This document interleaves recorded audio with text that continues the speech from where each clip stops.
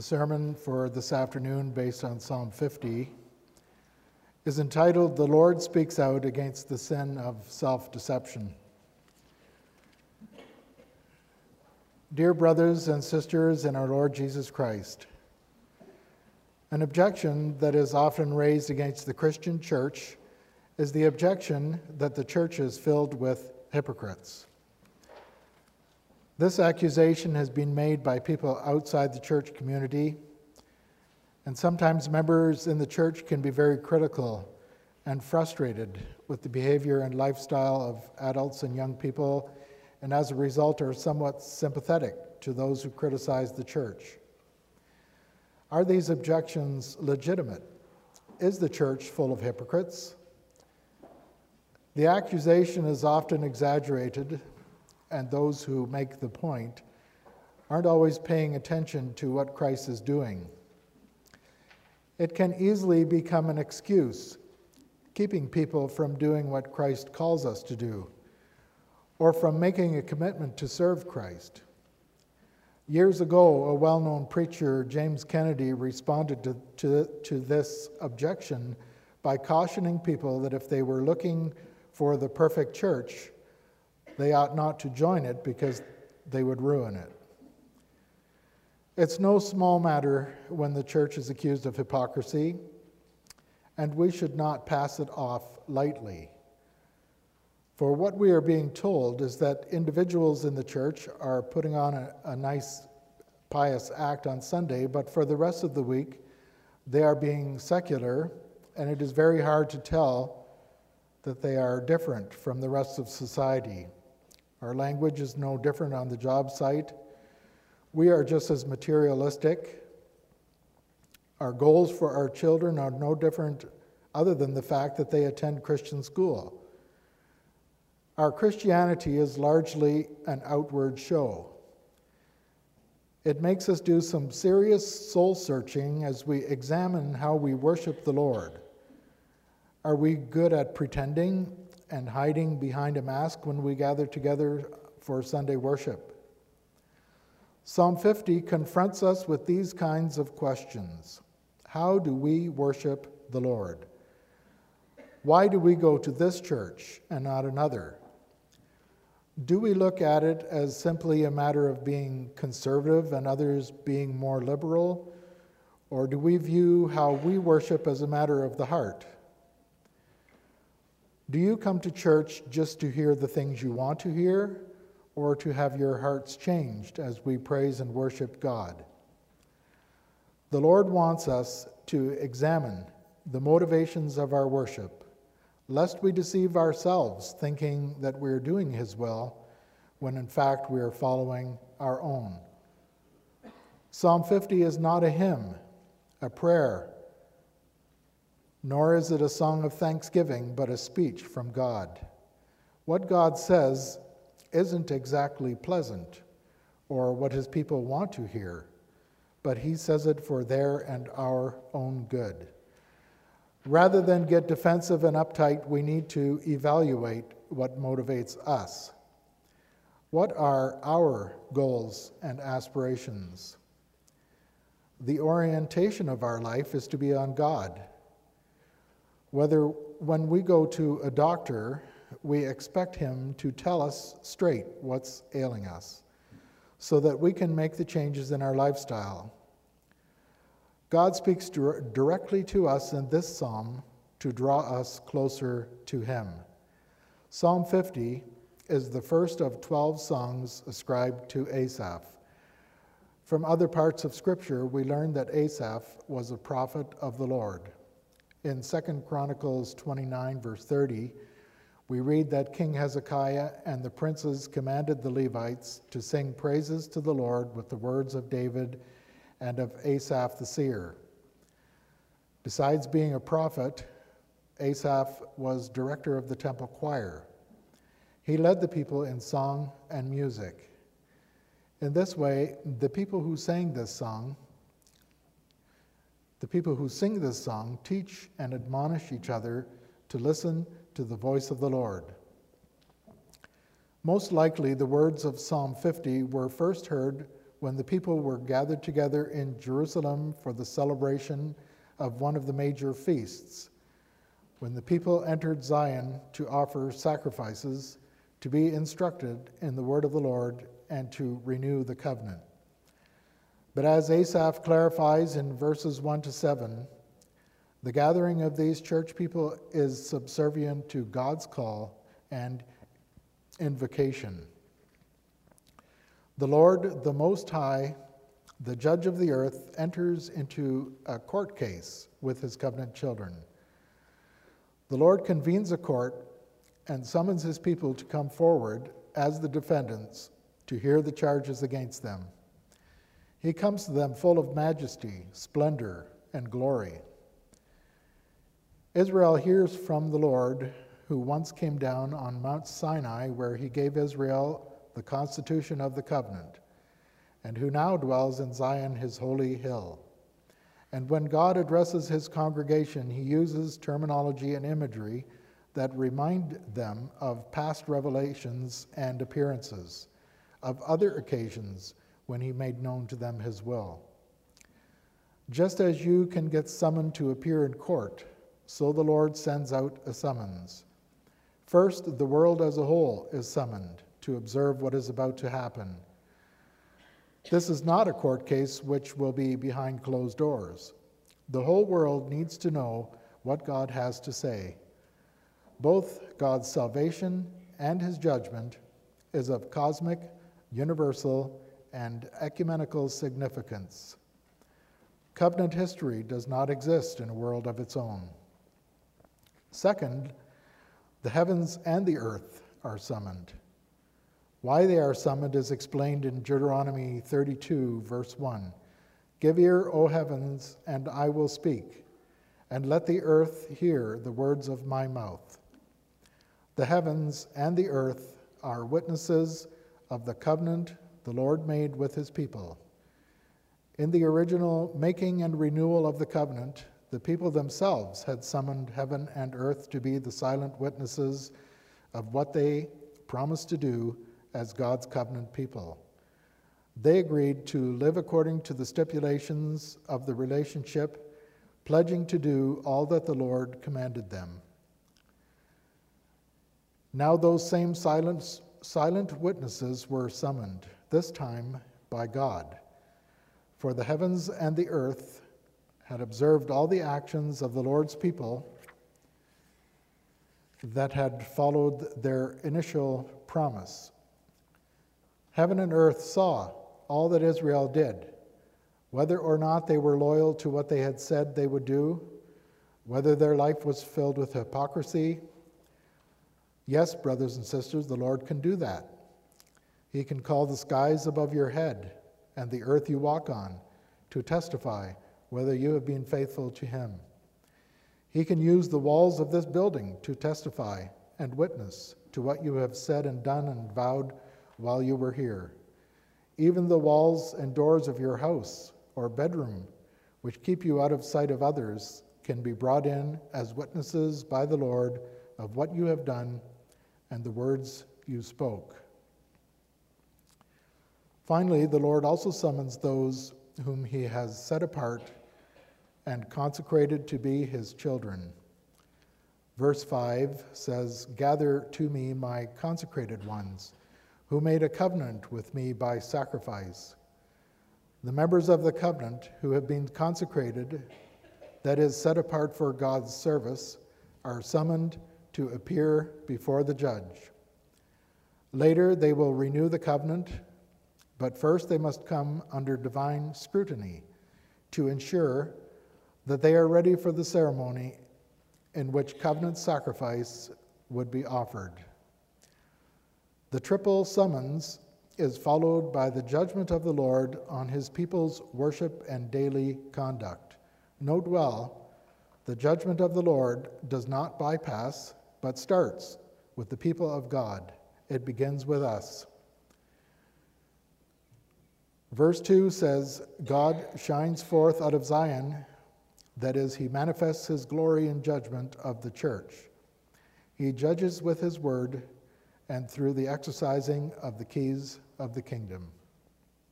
The Lord lays two charges against his people. The first charge is against their manner of worship. God does not condemn them for sacrificing, but for the manner in which they do that. He says in verse 8, I do not rebuke you for your sacrifices or your burnt offerings, which are ever before me. But God does not need these sacrifices. Verse 9, I have no need of a bull from your stall or of goats from your pens. They all belong to him in the first place.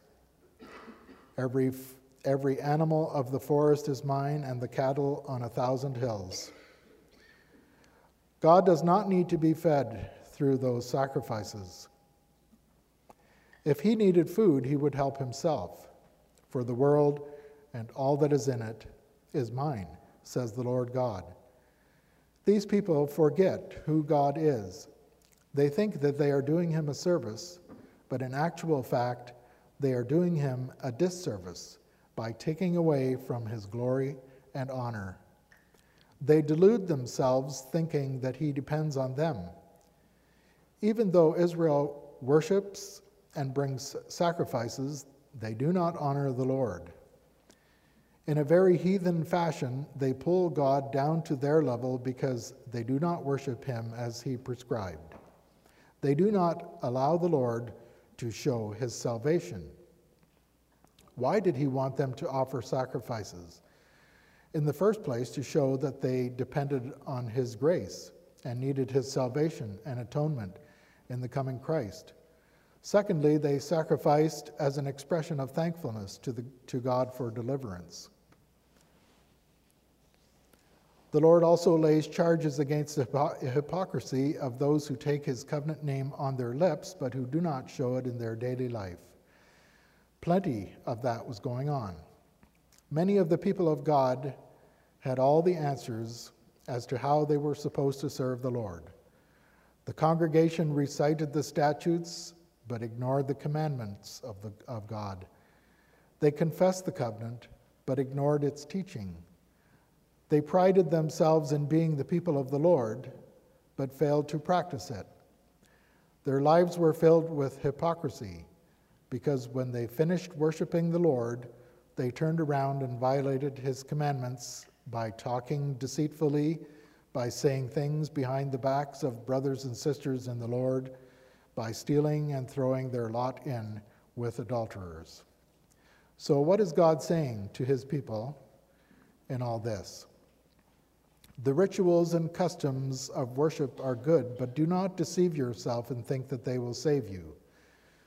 You are fooling yourself to think that as long as I go to church, follow very carefully all the aspects of worship, as long as I sing songs from the book of praise, pay my voluntary contributions, God will be pleased. You cannot buy the favor and grace of the Lord by your works. What the Lord wants, above everything else, is a heart filled with love for him. God cuts through the hypocrisy of those who sing the praises of the Lord, pray and read their Bible, but who make that no more than an outward show week after week. He will punish those who do not show the work of Christ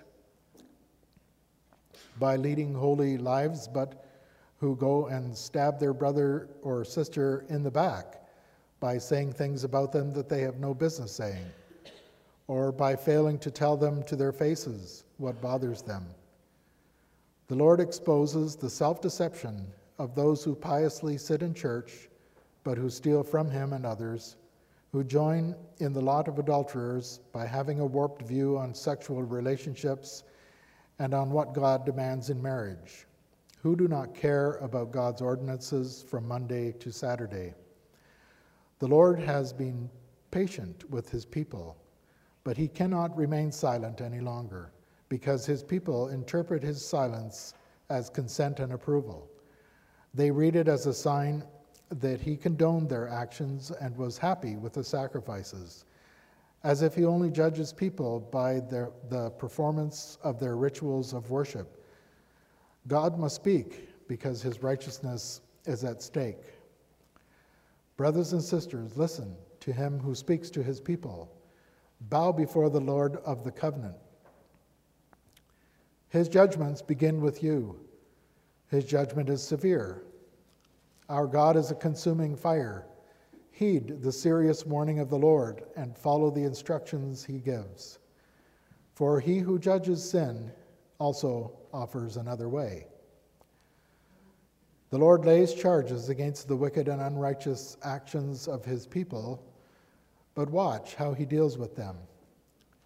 He is not a judge who gives his verdict, determines the punishment, and then hands them over to the police to be locked behind bars. The Lord, in his covenant mercy, directs them to the right way and to the manner in which they should be worshiping him. He says, "Come to me, and I will help you. Offer to me your sacrifices of thanksgiving, for he who sacrifices thank offerings honors me. Pay your vows to the Most High. Call upon me in the day of trouble. I will deliver you out of all your difficulties. By depending on me, I will show you your salvation, and you will glorify me." The Lord says this in verses 14 and 15 and repeats it in verse 23. Israel must offer sacrifices and live in holiness as prescribed by the law, nothing more and nothing less. They are to serve him with their hearts. As was stated earlier, the Lord does not look down on worship as if it doesn't really matter.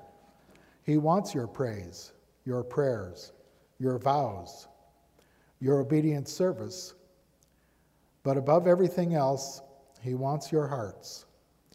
When you serve God with your whole being and strive to do his will in everything, then he is honored. We are to depend on the Lord and in no way pretend that he depends on us.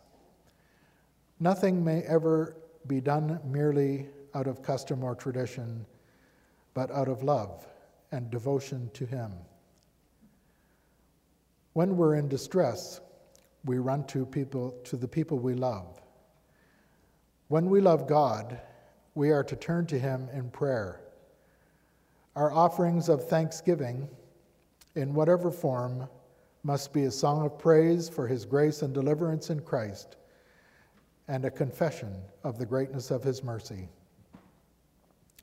If you view the rituals of worship correctly, you will not hold back the praise of your lips or the money of your wallets. For God says, "Offer to me the praise of your lips." What honors and glorifies me are sacrifices of thanksgiving that recognize salvation has to come completely from me. That honors and glorifies me. Do not let your own idea of worship stand in the way. Israel must bring thank offerings that honor God. Thank offerings were a special sacrifice. The participants would eat a meal of communion after the sacrifice was made. Part of the sacrifice was offered to God, and the rest was eaten by the people. The meal was eaten in the temple as a symbol of the communion the covenant people could have with the Lord. The mercy and grace of the Lord allowed them to rejoice together. His deliverance let them lift the cup of salvation and call upon him with thankful vows. Nevertheless, that cup of communion was not for those living in sin, for those who speak falsehood, commit adultery, steal, or live with envy and hatred. Brothers and sisters, we honor God today when we offer our lives as a living sacrifice of praise, when we live by the mercy of the Lord. This is good and acceptable to him. Therefore, sing his praise with conviction and in a manner that shows that you mean what you say. We have moved further and live under a covenant enacted on better promises, but our obligations are greater too. Therefore, listen to the voice of the judge who will come forth from the heavenly Zion to judge all the earth. On the last day, Christ will summon the heaven and the earth and all people to appear before him. Then the books will be opened. Indeed, all people will render account for every careless word they utter. The secrets and hypocrisies of men will then be publicly uncovered in the sight of all. And so, for good reason, the thought of this judgment is horrible and dreadful to the wicked and evildoers. But it is a great joy and comfort to the righteous and the elect. Article 37 of the Belgic Confession. For the judge is your Redeemer and substitute. He bore the curses of the Father for all those who in faith call upon him. Psalm 50 needs to be heard in the liturgy of the church today. We have been incorporated into the people of the Lord by a covenant made through the sacrifice of Jesus Christ. Let's examine ourselves, our motivations for worship, our motivations for coming to church, and the basis of our daily conduct. Does our daily conduct match what we say we believe? Does our conduct show that our heart is on fire for the service of the Lord and that our home life and business is Christ-centered? He who offers his life as a sacrifice of thanksgiving honors God. The Lord will show his salvation to him who orders his way correctly. He will show it to us in the assembly of his people. Note well, the conclusion of Psalm 50 isn't, if you live a good life, then God will save you. But it is, you will see your salvation worked out when you set your life in order according to the commandments of the Lord. Children of the covenant who walk in God's way receive the assurance of salvation. They do not get that assurance if they go their own way. Pray that your life be consistent and that you are the same person in your group of friends as you are when in church. The Lord will peel away the coating of false piety and hypocrisy, if not today, for sure on the last day. God is glorified when we earnestly seek our salvation in Christ our Savior. He will show us his salvation, his grace, and mercy when we humble ourselves before the face of his majesty. Present yourself to God as a living sacrifice so that others may see Christ in you, so that you may see the work of Christ in your own life. You are not deceiving yourself to believe the gospel. You're deceiving yourself when you think it doesn't matter how you live and when you think you never have to examine yourself because you are a Christian. We worship God today and tomorrow and all the days of our life because in faith we see Jesus crowned with glory and majesty. The Lord Jesus came to save us. He did not give us a mask to conceal who we are, but he gave us an entire wardrobe of clothing that set us apart. These are designer clothes bearing the label of his righteousness. To wear the garments of Christ in faith is not an act of hypocrisy. It is an act of redemption. So what are you wearing? A mask of hypocrisy or the clothes of his righteousness? Amen.